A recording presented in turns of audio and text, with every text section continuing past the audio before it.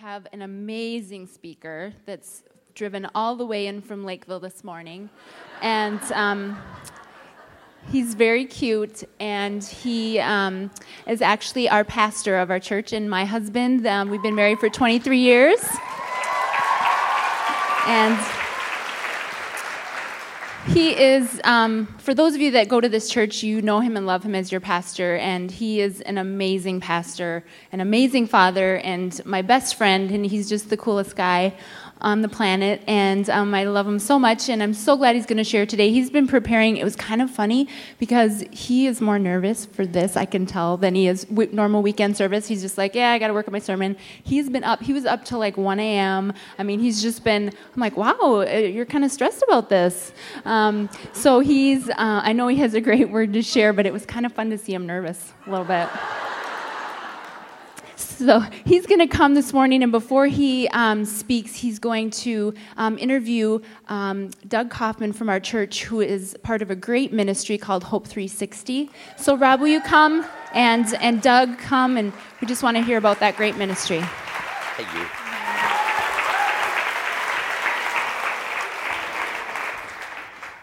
All right. Well, we're thrilled with what's going on and seeing this conference and Hope. And we just thought a great way to do this would be have Hope for the World. And we had A21. And just want to let you know, we are totally committed to that. We are in with A21.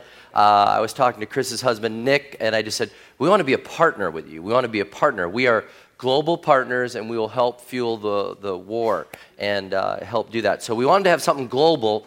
And then we wanted to have hope that was local, because we believe that, here, and it goes out, and it goes there, and it keeps going. And we think it's both and. We go there, and we do it here. And one of the ministries we wanted to highlight is with Doug Kaufman with Hope 360. He's the founder of it, and I serve on the board there. And I've just asked Doug to share with us how Hope 360 started. Have you ever seen those commercials? They say, this is not a trained actor. This is a normal guy that was part of our church that has done something for the Lord. And so I want you to draw a hope from this, but I want you to tell everybody, how did this happen, Well, first of all, what Hope 360 is our mission is we exist to bring the message that there's hope in Jesus no matter what life devastating events that you're going through. And so the vision is to come alongside of people that are hopeless, that are going through divorce, bankruptcy, foreclosure, sickness. And when I sit in front of them and say, I've been through that, divorce, bankruptcy, foreclosure. And kind of how all this started was 18 years ago, God had given me a vision of this, and I ignored it.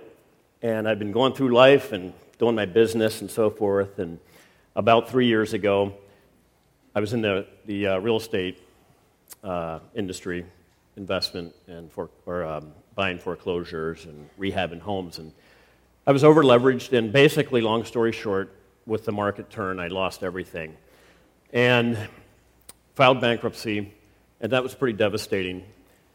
And I remember, this is about 3.5 years ago now, I turned to my wife then and I said, you know what, I'm 42, we got each other, we have our health, we have our 4 boys, we'll get through this, I'll earn it back. Well, 13 days later, you ever hear the expression, when it rains, it pours? Mm-hmm. I found out that my wife was leaving me. She was having an affair, and she was pregnant with the person she was having an affair with. And so at that point, God took me to James chapter 1. And I'll never forget, I left my house that day. And I drove down the street in my neighborhood, and I put the truck in park, and I call that my 2x4 moment. And you spoke on this in a series about a year or so ago. And that was, I looked up, and I had journaled about this ministry, and even the mission statement that there is hope in Jesus no matter what life devastating events that you're going through. Back in 2007, I can tell you exact spot where I was at. When 94 in Rogers, it was July 27th at 11:30. 2007. I journaled that. Never shared this with anybody until about 1.5 years ago. And so I put the truck in park, and I look up, and God said, you know what? And I was just getting ready months before to launch this and tell my wife about this ministry. And God said, you know what? Just do two things. And it was very obvious to me, and it was like he was right there with me, and he was. He said, draw close to me and raise these boys and hang on for the ride. And I'll tell you when. And so I did that. And the storm wasn't over quite yet. I, believe it or not, I had gotten another job, a sales job, and about 6 months later, I got fired from that job. I was let go. I couldn't function. I was just consumed with my kids and my 4 boys, what they were going through. And the day I was let go, I told my boss, I said, you know what, I'm sorry I failed you, but I said, I feel at peace. I didn't know where my next dime was coming from. I walked out of there, and he's actually a supporter of Hope 360 today. And anyway, fast forward, long story short, I've been praying, journaling, met with Pastor Rob numerous times about this, and just knew the mission, but I didn't know what it looked like from there. And March 25th, 2010, 5:30, I'm home alone. And I'm literally crying out to God. I'm like, God, what does this look like? I'm literally doing odd jobs at this point to survive. I got some job offers. I knew I wasn't supposed to take those job offers. And I was literally digging ditches and just doing odd jobs. And I was at a turning point. I said, God, you know what? Like it says in James 1, 2 through 4, consider it pure joy, my brothers and sisters, when you go through trials of many kind, because you will get through this and you'll persevere and have faith, and you will be complete without lacking anything. And so at that point, when I read that verse first time, I thought, wow, how can I have joy in this? But it made sense to me. It made sense. So that night in my office at home, I was crying out to God, literally. I said, what does this look like, and what do you want? I think you got the wrong guy. I'm not a writer. I'm not a speaker, and this is just crazy. But I knew that everything up to that point in my life, he had his hand on everything. And you know, we all have a mind and a will, a free will, and that's why we all need a Savior that can say, Yep. We can take our sins to him and just say, will you forgive me? Yep. And so, long story short, I literally in my office was crying out to him, and he said, Doug, it's time. Take the first step. And I did not know what the first step was 2 seconds before that. I didn't know what the next step was either at that point. But I knew what the first step was right then, and it was to get down on my knees, and I literally got down on my knees physically in my office.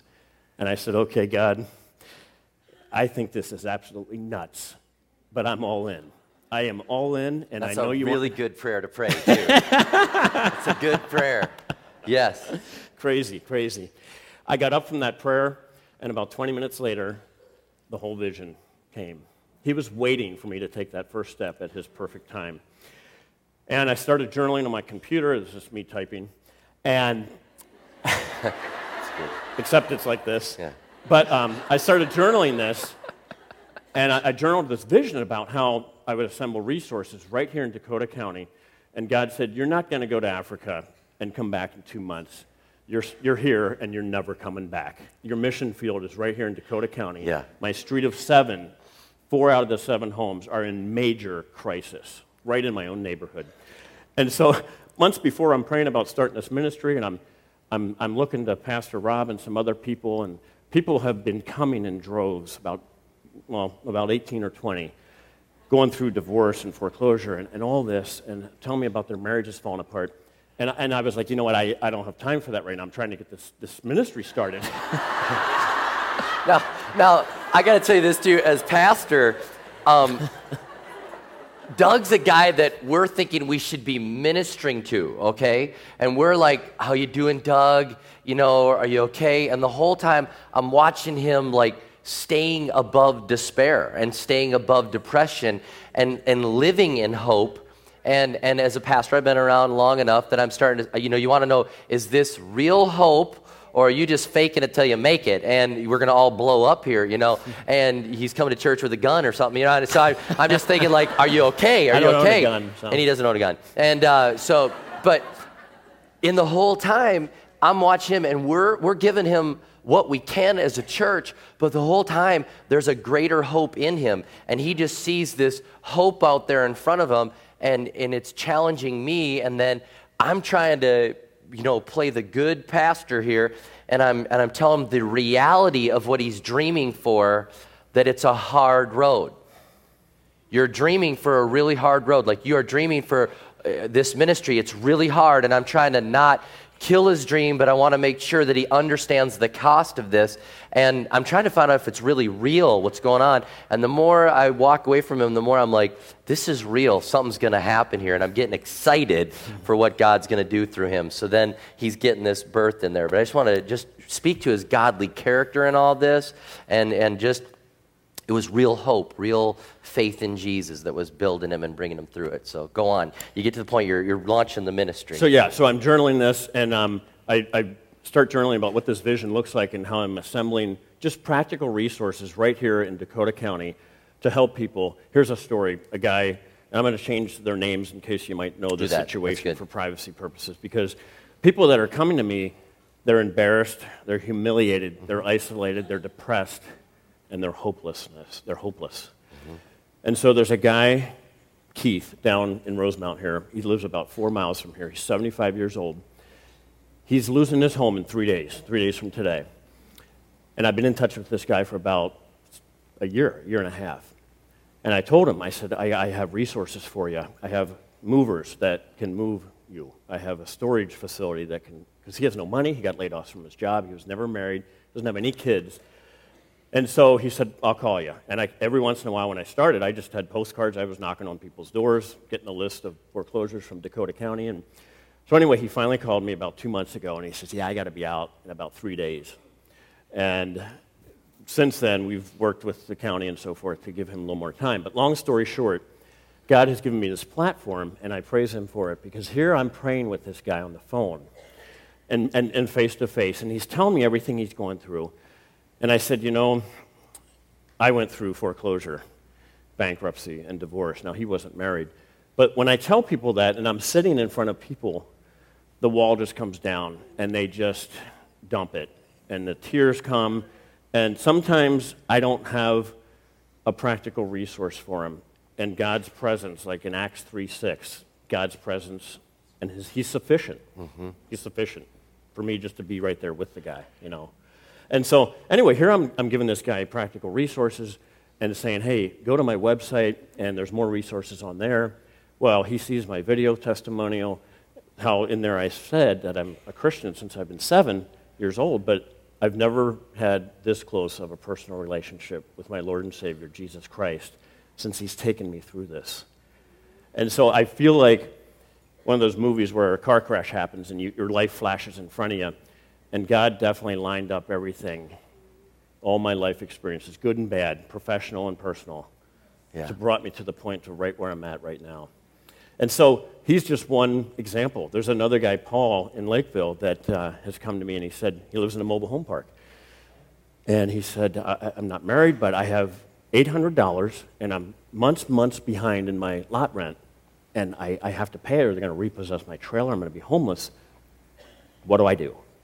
And I said, I met with a food shelf right near you, a church right near you, and go to this food shelf, pay your lot rent. They want you to come. They want you to take the food. And he had questions like, well, do I qualify for that, or how's that work, or all that. Mm-hmm. And so I said, I'll go with you. And he ended up not taking me up on that. He went to my website, got mobile dental clinic, on there, and got that taken care of. So just so you know, tell some of the resources that you've worked with. And this is just all on his own. He goes to these places and says, can you donate this? Can you help with this if I get people that need this? Give some of the things that you've been able to partner with. First, when I started this, I thought, I'm just going to line up volunteers. And then I realized pretty quickly that that's going to be a train wreck. I wouldn't be able to manage all this because there's so many people coming. So I went to businesses and said, hey, will you donate a dealership, for example? Will you donate time and resources to fix people's cars if I refer them to you? And we won't refer 20 people a month, but can you do something? So dealerships, lawn care services. My neighbor down the street, 3 houses down, her husband left her, took the lawnmower. She didn't have a way to cut her grass. So I got companies that will say, yeah, even if they cut the grass one time, just do something. And it's kind of like that message that Andy Stanley put on it. Said, do what you want to do for the masses for one. And there's often times when I wake up and I think I have to do that for this one person. It seems overwhelming. Yes. So there's resources for counseling, moving services, storage. Like this guy, he has nowhere to put his stuff, and there's a businessman in Rosemount that's heavy in the real estate. He's got a warehouse. He says, I'll store people's belongings for them for just temporarily. And so just businesses some have sought me out somehow. And it's been awesome to just say I can refer people to these different resources, meet them where they're at, but all the time the goal is to give them hope. I mean, like the guy that was in the trailer, he says, I was thinking I should end my life. And I met him face to face, and I gave him a tract, and I said, will you read this right now in front of me? He read it, and he's 50 years old, and he's sitting there, and he says, what's the wages of sin is death.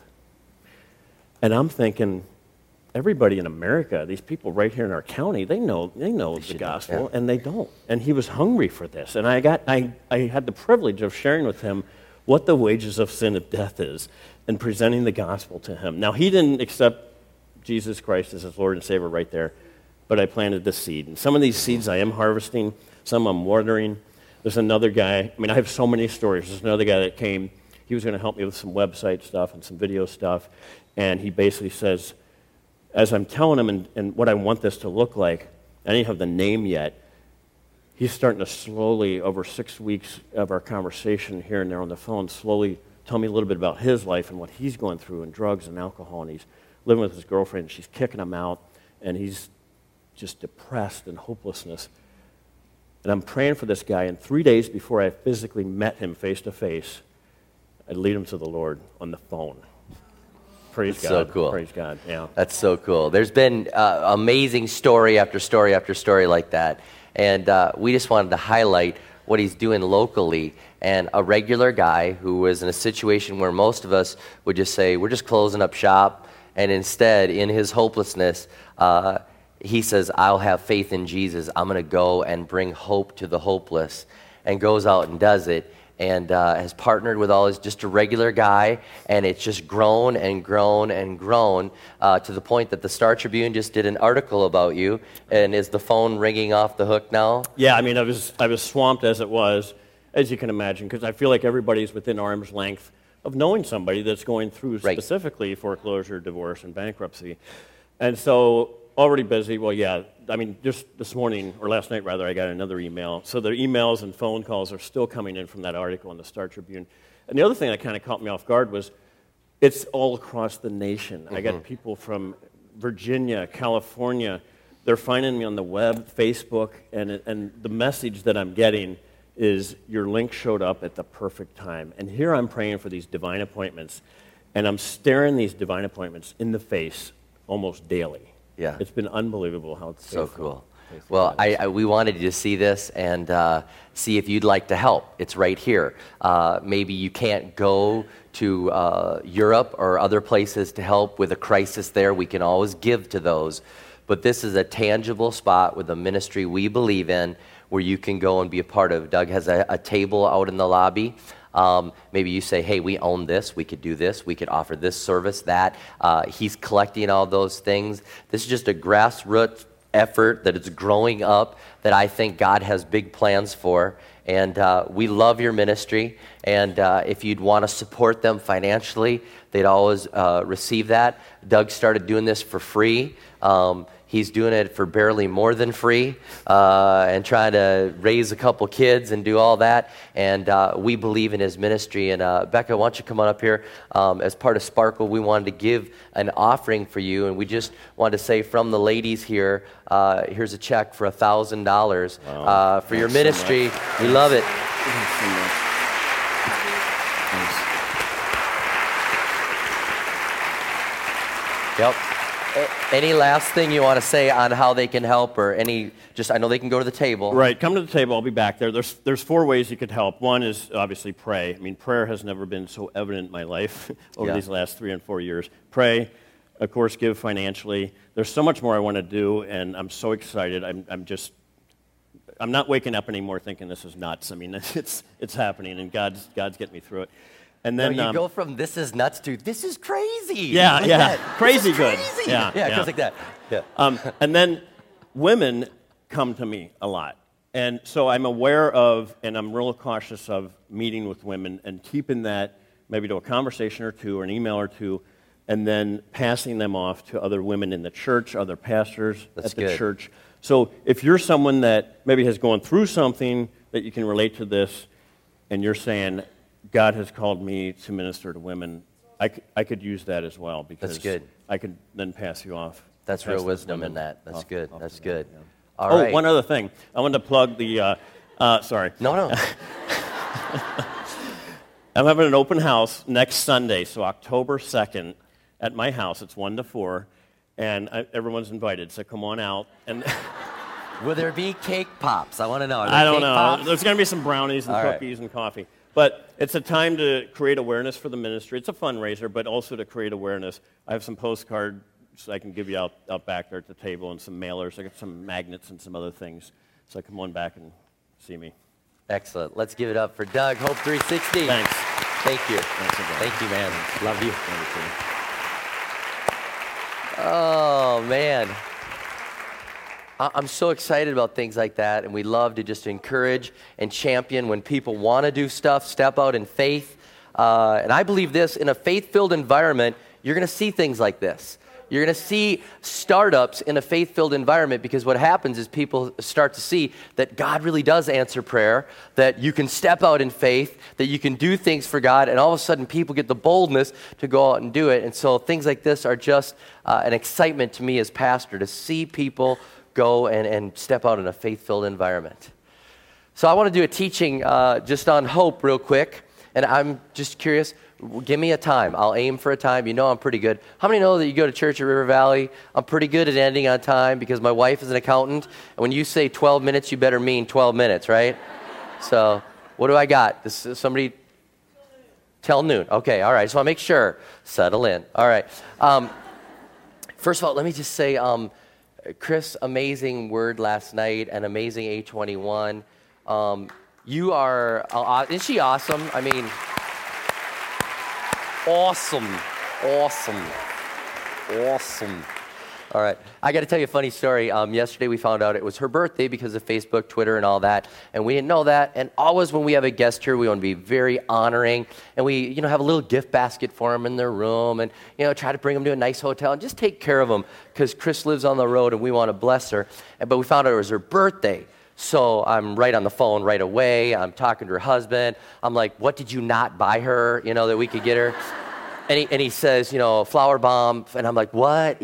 Like fireworks? She needs what? He's like, flower bomb. It's like this perfume. So, I'm just thinking, I'm going to go do this because I don't know what a flower bomb is. So I go to Nordstrom, and I think they must have flower bomb, and they did. And I walk in and I said, I need a flower bomb. And instead of people getting scared, all the ladies go, ooh, good choice, So I was like, I'm like, okay. So in my mind, I'm a guy. I'm like, buy, leave, get it, leave. I don't want to tell them the story. Like, this is for Chris Kane. She's coming to preach. She's going to do this. And so I'm like, buy the flower bomb. Then, and they're just making all this big deal about flower bomb, And so I'm thinking I should get a sample for Becca. And then I said, could I get a sample for my wife? And then I'm thinking, they're thinking like...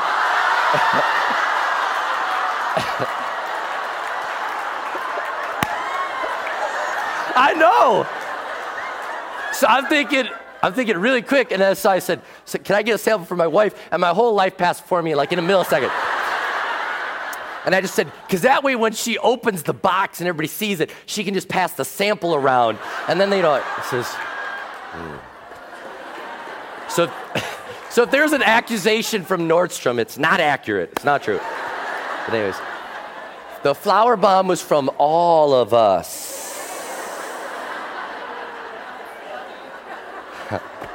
This is kind of funny. All right. All right. Let me just say this too. I forgot it, but I want to say this. Again, being at Sparkle, this is my second time to preach, and I just love it, and I'm just amazed, again, for what my wife has put together. Just has done an amazing job doing the Sparkle thing, and it'd be very appropriate. Real quick, before I get in the scriptures, could we say thank you to Becca for all of her hard work, too? You are awesome, Becca. You're awesome.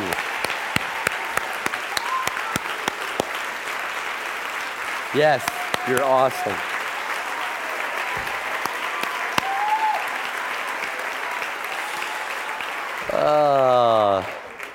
And those of you that don't know, and you've probably heard her testimony a couple times, she was just a quiet accountant that said, if you ever put me up on the platform, you are a dead man. And so in the history of the church, for the first 10 years, 2 times in the history of the church, she stood on the platform at all, stood here, and even opened her mouth in any way, shape, or form. So to see what God has done and blossomed in her has been amazing. I'm so proud of Sparkle, and looking forward to trying to figure out what we do next year, because we're full, and how do we do it next year? Do we have 2 Sparkles? Do we have an overflow room? Do we go to another venue? So keep paying attention to that. All right, here's the thing about hope for me, and I have a teaching on it, and here's why I struggled with it so much. First of all, there's a lot of estrogen in the room, and that just, okay, and all my illustrations could not be sports, and so I had to really think it through. And the other thing is this, I kind of struggled with hope. Not hopelessness, because I don't have hopelessness.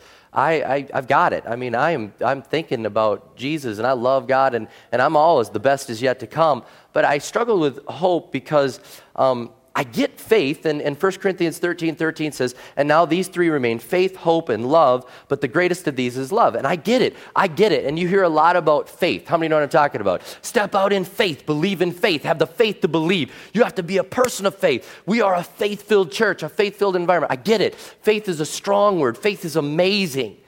And then I get love. I get that. And it says the greatest of these is love. And I get love. I mean, that makes sense. We've got to be out in the world with love and with a hug and there for people. And love is the greatest. And it looked to me like the way I treated hope was like Cinderella. It never was coming to the dance. You know what I'm saying? It was at home cleaning while faith and love were taking the center stage. And does that make sense? You like that little Cinderella?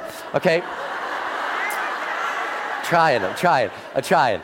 But faith, hope was Cinderella left at home, but she's got a lot to offer and she's beautiful, okay? And the more I looked at it, the more I realized there's something good with hope, and I've got to change my understanding of hope if I'm going to preach on hope, and that's why I stressed on it so much. Okay, because here's the way I thought hope was. Hope was like this, like we've got faith in God and we love everybody and we love the world, but we hope it comes through for us. Hope felt like we're gambling, okay? Like I'm betting, come on, lucky 7, hope is going to come through. You see what I'm saying? Hope just didn't feel right. Now, does anybody want to help me out? Is that kind of how you saw hope a little bit? Like we hope it comes through, because here's some of the ways we do it. We say like, I hope I get to go shopping tonight, and my husband will realize that you're thinking that way. I hope I get to go shopping, right? And you're hoping for a good experience, but that's not really hope. Or you may say, I hope that I win the Coach purse that Pastor Rob's giving away right now. So how many like the way I'm trying? I'm really trying. So that is true. But see, that's hope. That's the way we use it. We say, I hope that I win the Coach purse. Okay, come on over. So somebody donated this for Sparkle, and so we thought how appropriate to teach. $328. Okay, so they donated it, and so we just want to continue. We thought, how do we do this? So if it's your birthday today, don't lie. Stand up, and if we have multiple people, we'll have it was yesterday. Okay, how many people it's your birthday actually today? So we have 1, 2, 3. We have 3 people with their birthday. What's that? Make them sing? No. What's that? Okay. Whoever was born the closest to 11:33 gets it. What time were you born? Oh my goodness. What were you? You're not like 11:30? 11:31. Was it really 11? All right, 11:29. She gets it. All right.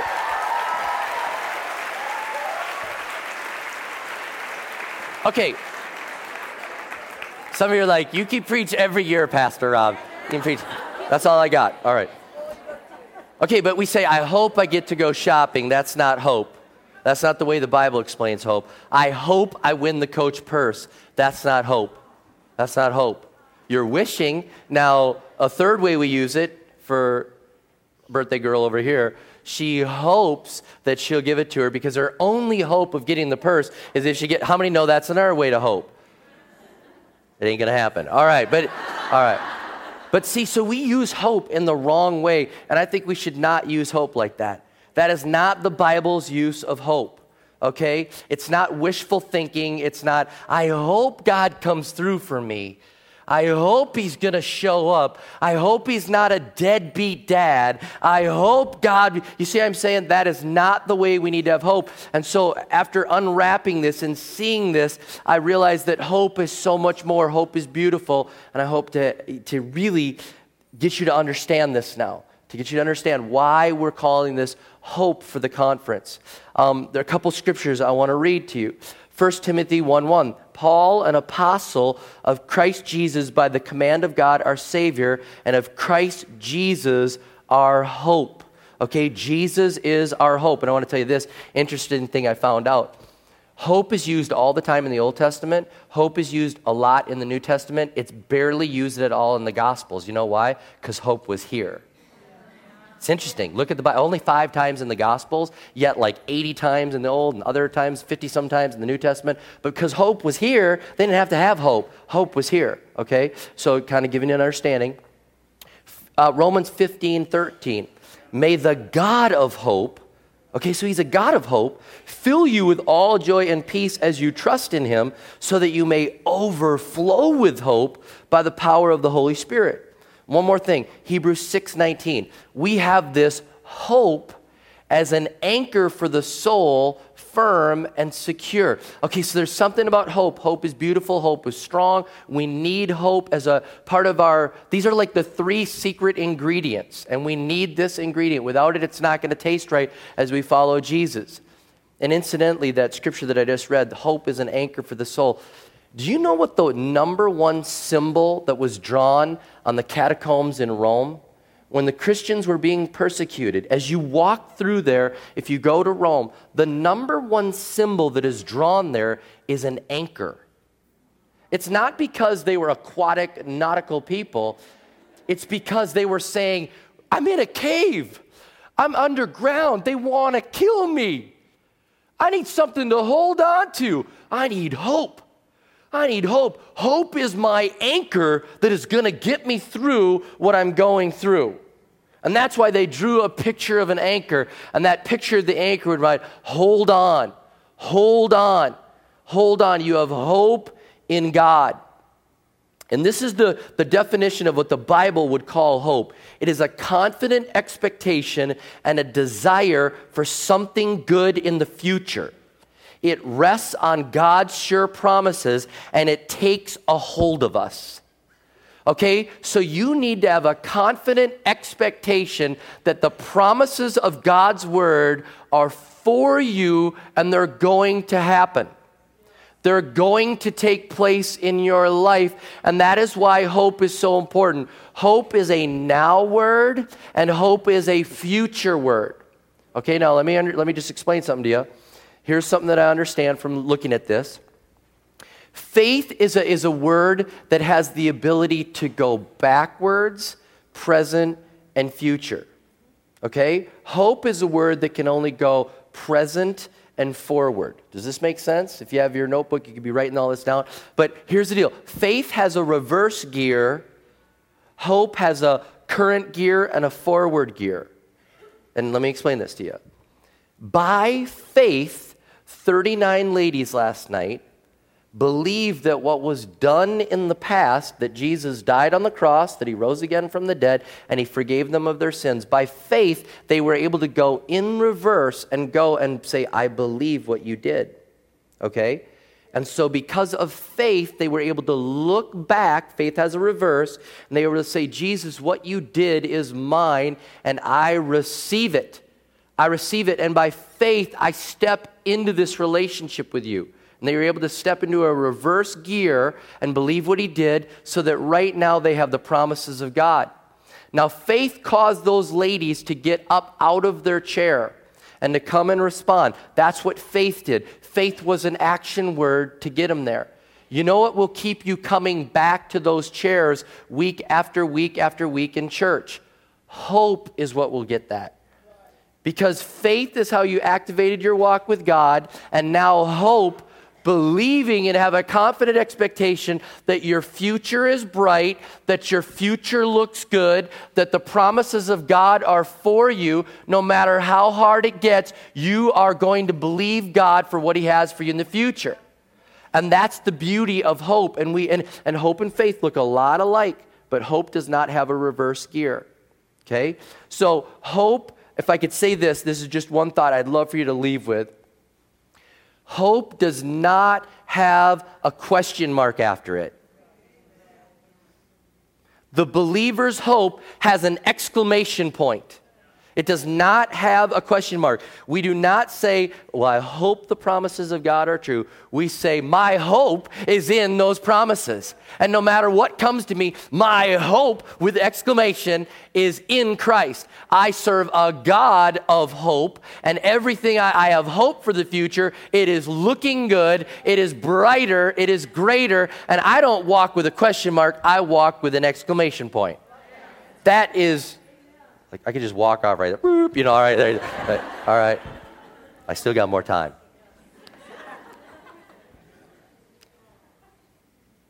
Hope does not cross its fingers. Like, I hope, God, I hope. Hope grabs hold of the Word of God and says, this is for me. This is for me. It doesn't cross its fingers. The hope doesn't just, like, I hope. The hope says the best is yet to come. Hope says, expect great things from God. That's what hope does for us. And that's why when you see people that are hopeless, they can't even get out of their chair many times. And they're just paralyzed because they don't have a picture of a better future. They don't see what's ahead of them. Now, hope doesn't deny the reality of what's around us. Hope doesn't deny it. Hope doesn't say, that there's no problems in life. Hope says that in my problems, while I'm in the catacombs, while I'm being hunted down, I have an anchor. I have an anchor. Now, interesting thing, real quick. Bible says faith, hope, and love, but the greatest disease is love, and I've kind of figured this out. When Jesus appears, two of the three won't be needed anymore. Faith will become sight, hope will become fulfillment, but love will go on because God is love, and we are just going to love him and love him and love him and love him forever and ever. That's why the greatest of these is love, because when he comes and says game over and it's all done and we're in his presence, we don't need faith anymore, we don't need hope anymore, we need love, but these are still part of the ingredients of living here and now in a world that is messed up. So we need faith and we need hope and we need love. So what does hope do for us? Hope will do some really practical things for us. And this is why I think the enemy has tried to steal hope away from us. Because if you have faith to believe back, like you did it for me on the cross, but you don't look forward, if you only look back, you'll just say like, okay, I'm stuck. I can't get into action. When you have faith and you believe what he did for you on the cross and you accepted this relationship with him, when you have hope, it turns your thinking forward and it turns your thinking towards eternity. It turns your thinking this way. And all of a sudden you can go out and do the things that you want to do, that you bring the love of Jesus to people. And hope keeps us from settling on the things of this world. Okay? Because if you look at this walk with Christ, how many know that this is the enemy's tactic? He says, okay, you got salvation, you got that, you're okay there, but don't ever get excited about making a difference. Don't ever get excited about grabbing any more promises. Matter of fact, what I want you to do is get so distracted that you get distracted by everything in the world, and instead of living for eternity, instead of living in a forward, I want you to just settle right here. And the whole world starts marketing to us, you need stuff. You need stuff. You got to have stuff. If you don't have stuff, you can't be happy. But if you have a life filled with hope, you start to realize everything's out there. It's forward. I have a great future. Everything's going towards eternity. It's going towards heaven. And the stuff of this earth doesn't look that good anymore. And so I would just say this to you. If you are struggling with materialism, and that is a sin that we face, we all struggle, and we have things and they're so attractive and they're shiny and they're nice and they're, and they smell good and all that, we just want it and we just go after it, we chase after it. If we are struggling with materialism, you need more hope. You need more confident expectation of a future, that it's better up there than it is here, and anything here is just temporary and just passing through your hands, and everything out there is way better. So after all, let's go for it. Let's do what we can right now to make a difference because it's out there and we don't need this stuff. It's just a way to combat materialism. Hope will do this, and maybe this is a portion, this is a portion for everybody, married or single. Hope will keep you pure. Hope will keep you pure. And we live in an ungodly, immoral society. We just do. We live in a society that has so much immorality. We do. And hope will keep you pure. In 1 John 3:3, it says this, everyone who has this hope in him purifies himself just as he is pure. Okay, it's talking about if you have hope in Jesus, if you're looking forward to the future day, you are going to purify yourself and you're going to want to do the right things because you're looking forward to the better day. Now, it's not like this, like, well, now that you got Jesus in you, you better get pure. That's the wrong attitude. It's saying because you're going to be with him in heaven, because you're the bride of Christ, because there's this great thing waiting ahead of you, keep yourself pure. Keep yourself pure and do this. And if I could illustrate this for, again, bear with me, I got a wedding illustration. How many like that, huh?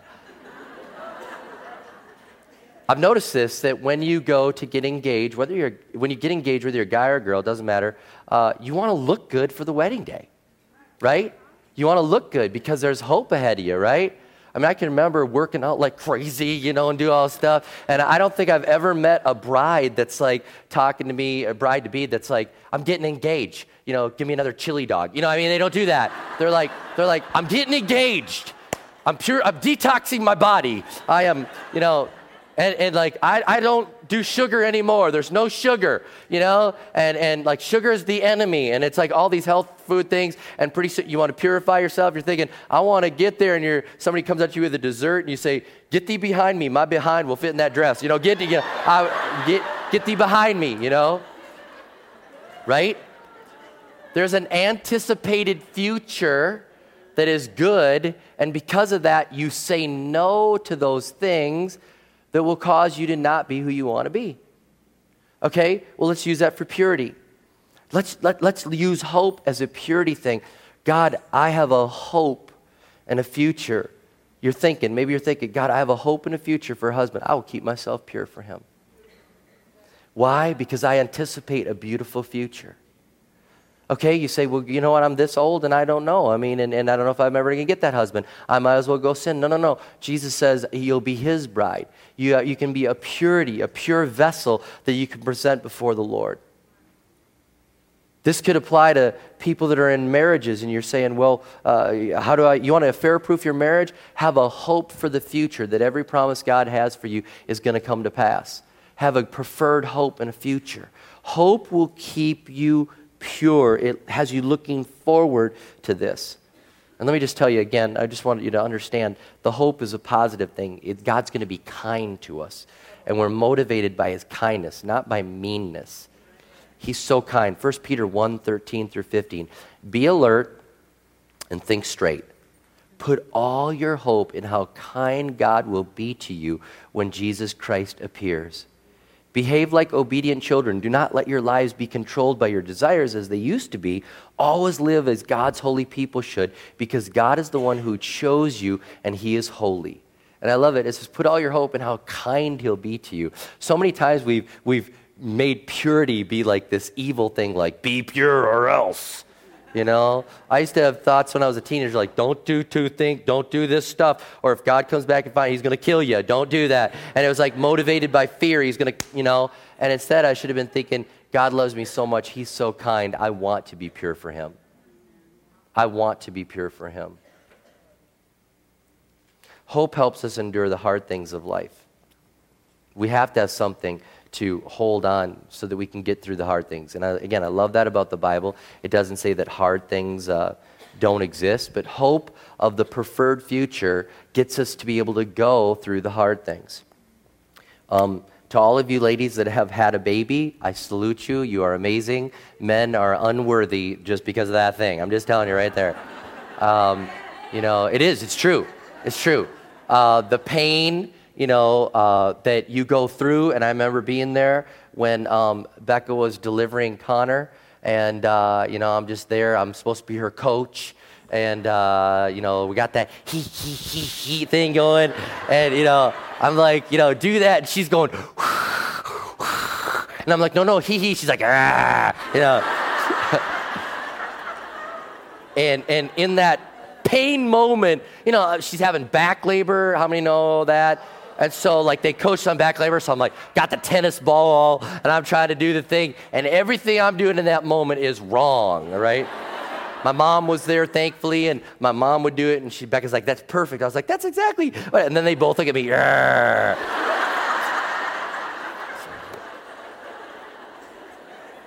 And in that moment, I'm just like, we are going to have one kid. This is it. One shot, one kid. This is it. And all of a sudden, he's born, and this pain moment all of a sudden is overjoy moment because he's there in her arms. And then, I did one more stupid thing. I said, well, that was so easy. We should have a second one. And I was like, I growled at myself. I was like, bad, Rob. So, stupid.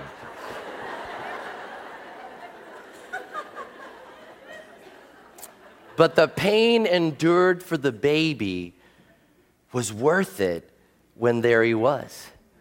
And there he was. And all of a sudden the pain, it has to be hope in a lady's heart that she knows she's going to hold a baby to want to even attempt this. Because have you ever seen a movie where they're like, la, la, la, la, la, just having a baby? No, it's always like, So ladies are terrified from this. So you have to have the hope and the desire for a better future to even attempt this. Grasp that. Man, hope will get you to endure the pain. Hope will get you there. When you're trapped in a tunnel of misery, I wrote this down, hope points to the light at the end of the tunnel. When you're overworked and exhausted, hope gives you fresh energy. When you're discouraged, hope lifts your spirits. When you're tempted to quit, hope keeps you going. When you lose your way and confusion blurs the destination, hope dulls the edge of panic. When we struggle with a crippling disease or a lingering illness, hope helps us persevere beyond the pain. When we fear the worst, and by the way, that amen is from a cancer survivor. Come on, give me another amen. Yeah.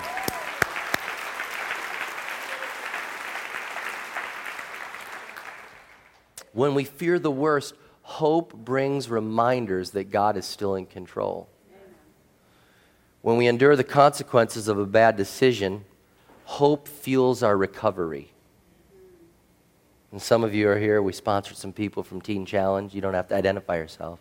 But we love you, and we're thrilled that you're part of Sparkle, and that we could offer some scholarships to get you guys here. But you have those consequences of bad decisions. Hope is what fuels your recovery. When you start saying, there is a good home for me in the future. There is a job ahead of me. There is a good future. Man, that helps fuel your recovery. Man, that's why hope is so important. When we feel forced to sit back and wait, hope gives us the patience to trust. When we feel rejected and abandoned, hope reminds us that we're not alone. When we say our final farewell to someone we love, hope in the life beyond gets us through the grief. Man, that's why hope is so important to us. Do not lose sight of the fact that we are not crossing our fingers. Hope is an exclamation point that everything God said is true. That everything He promised us will come to pass. He is not like us. He is not man that He would lie. That's what the Bible says. He's not going to lie to us. He's going to fulfill every promise that He said. That's why we have hope. That should give us just a joy in our step. And can I tell you this amazing thing that I haven't fully developed? The more struggle we have and the more we hold on to hope, the more our hope gets secure, the stronger we become, the more hope just like oozes out of us. If you notice in Doug's testimony, like he's in pain, but because he has hope and he holds on to God, and the more he holds on to God and the harder it gets, it's like one thing comes and the next and the next. It's like hope has this calculus equation that multiplies within us, and all of a sudden the harder it gets, the more hope we get, and the more hope we get, the stronger we get, and it just oozes out of us. It's kind of a cool thing, the way that God has created that in us. And when you hold on to God and you have that hope through the struggle, it says to a world that your faith is real. It says to a world that they can believe. When we give up, we tell the world that they need to question, can they really believe? We've got to hold on and hope, believing for exactly what he said, and we say, God, I will not let go of you. Now, if you want more hope, and just real quickly, you need to get the word into you because it's very similar to faith. Faith comes by hearing and hearing by the word of God. So if you need more hope, you need to get into the word. Another thing you need to do is we got to start focusing on heaven. And if I could commission worship leaders and songwriters here, man, you got to write about heaven. We have got to sing about heaven. And I think it's an attack of the enemy. Why? Because if we sing like, Jesus is good today, and that's all good, we sing about today, we got to sing about the hope that's ahead of us. Because if the world can take away the hope that is ahead of us, and we lose that, we will start getting overwhelmed with today, and we'll get discouraged in today, and we'll quit. So we need to fix our eyes on heaven. We should be talking about heaven more, reading about heaven, thinking about heaven, singing about heaven, and it should be more of our vocabulary. Another thing that we should do, we should learn to preach to ourselves. This is what I mean, all right? Psalm 42, verse 5 and 6. Psalmist says, why are you downcast, O my soul? Why so disturbed within me? Put your hope in God, for I will praise him, my Savior and my God. He's saying, you know what, I'm down. Have you ever had to do that? You're down, you're like, I can do this, I can do this, I can do this, I can do this, I can do this, I can do this, I can do this. You know, I can do this, I can do this. And you're kind of like hoping that one of those I can do this will convince you, you know. But you start preaching, have a little word in there, all right? Don't just keep saying, I think I can, I think I can, I think I can. Throw a little I think I can with a little promise of God in there. Start preaching to yourself. Stand in front of a mirror if you have to. Preach at yourself, point, do whatever you got to do. But some of you need to learn how to do that. The psalmist had to do it. Why so downcast, O my soul? Why so disturbed within me? Put your hope in God. Come on, let's go. I'm going to do it. And you start preaching to yourself, and you get, yeah.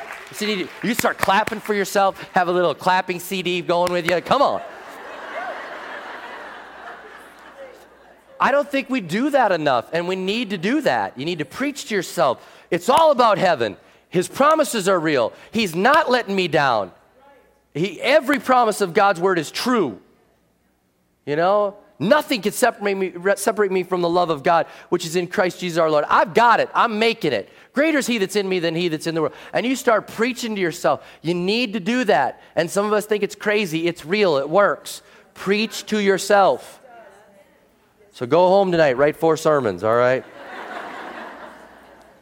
And the last thing I'll say is just give it away, because when you give it away, you get more hope, because hope multiplies. It does. Romans 15:13, I just said it here. If you want more hope, you got to give it away. May the God of hope fill you with all joy and peace as you trust him, so that you may overflow with hope by the power of the Holy Spirit. Now here's something I haven't fully developed and I don't have it figured out yet, and this is one of those men are from Mars. I'm trying to work on this one, but track with me on this, all right? See if we can do this. Because the hope of Jesus is in us and out in front of us, we can go to a world all around us and show them the hope of Jesus. As the world around us sees the hope of Jesus, they would get a glimpse of the hope before them and hopefully get the hope within them. Did that just make sense? Okay? Because I'm hoping that did. We've got a hope. Because I'm working, all right? We've got a hope in us. And because it's out in front of us, we've got it in us, and it's overflowing in us. It goes out to the world. And as the world who has no hope, what do they have hope in? What do they have hope in? And when they see that we have hope and we give them hope, then all of a sudden there's something that they see out in front of them that can become very real to them in their present trouble. and they can find the love of Jesus Christ. That's the amazing thing about the equation of hope, that it overflows to the people all around us. One last story. There was a guy by the name of Eugene Land. He was a multimillionaire. And they asked him once, as you sometimes do, you ask famous people to come speak and inspire people. And he went and spoke to this group of sixth graders in Harlem. So he's going in there and he's got his notes. He's a millionaire, he's got his thing. And he looks out at the class and he realized these kids, he's looking at them, he's like, these kids have little hope. They've been told, like, most of these kids will never graduate from high school, ever. They just won't. And so he's going to try to give him his speech. And he's going to do his little speech there, and all of a sudden he's like, ditches the speech, speaks from his heart. And he just says this. He says the craziest thing. He says, if you guys will all stay in school, I'll help pay for your college. How many know that got the attention of the class? And the class just lit up. Like, did he just say what I thought he said? And all of a sudden, they got a better picture of their future because somebody planted a seed of hope in them. So that class went on to go through school, and when other kids wanted to get into impurity, when other kids wanted to go after drugs and alcohol, when other kids wanted to do all these other things and give up, they were like, but he said he'd pay. He said he'd pay. There's a better future ahead of me. There's a better future. I'm saying no to the things of this world. I'm saying no to impurity. I'm saying no to that, and I have a better future. I'm holding on to what's been offered to me. And a class that should have just had a small percentage, maybe even just 10% would graduate. That'd be a success rate. All of a sudden had 90% of them graduate. 90%. And one of them said this. This is a quote. One of the kids said this. I had something to look forward to. I had something waiting for me. It was a golden feeling. Hope is a golden feeling that is real. It's a good future. It's a bright future. It's something that gives you the strength to make it through whatever you're facing. And I want to pray that God will give you the hope you need so you can say, I believe your promises. I need this golden feeling, God. I need this. I need this in me. I have faith to believe that what you did on the cross was real, but in my situation, I've started to feel a little hopeless, and I've abandoned this ingredient. I need hope.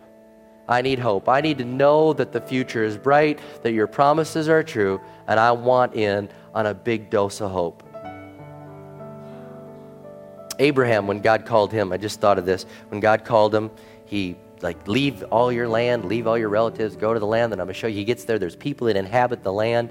I'm sure that would be a bummer. You're thinking, I thought, Lord, the land was all going to be cleared out. Now there's people here, and I don't have a kid and all this. And God gave him a hope boost. And he said, you see the sand? And he's like, yeah. You see all that sand everywhere? Yep. That's how many offspring you're going to have. You like that future? Oh, yeah. I like that future. He gave him a hope boost. How many want a hope boost today? You want a hope boost? You want God to refill you, recharge you? Let me pray for you. Lord Jesus, I pray right now that you would just fill us with hope. A hope for the future. A hope that doesn't cross its fingers. A hope that doesn't have a question mark, but a hope that has an exclamation point.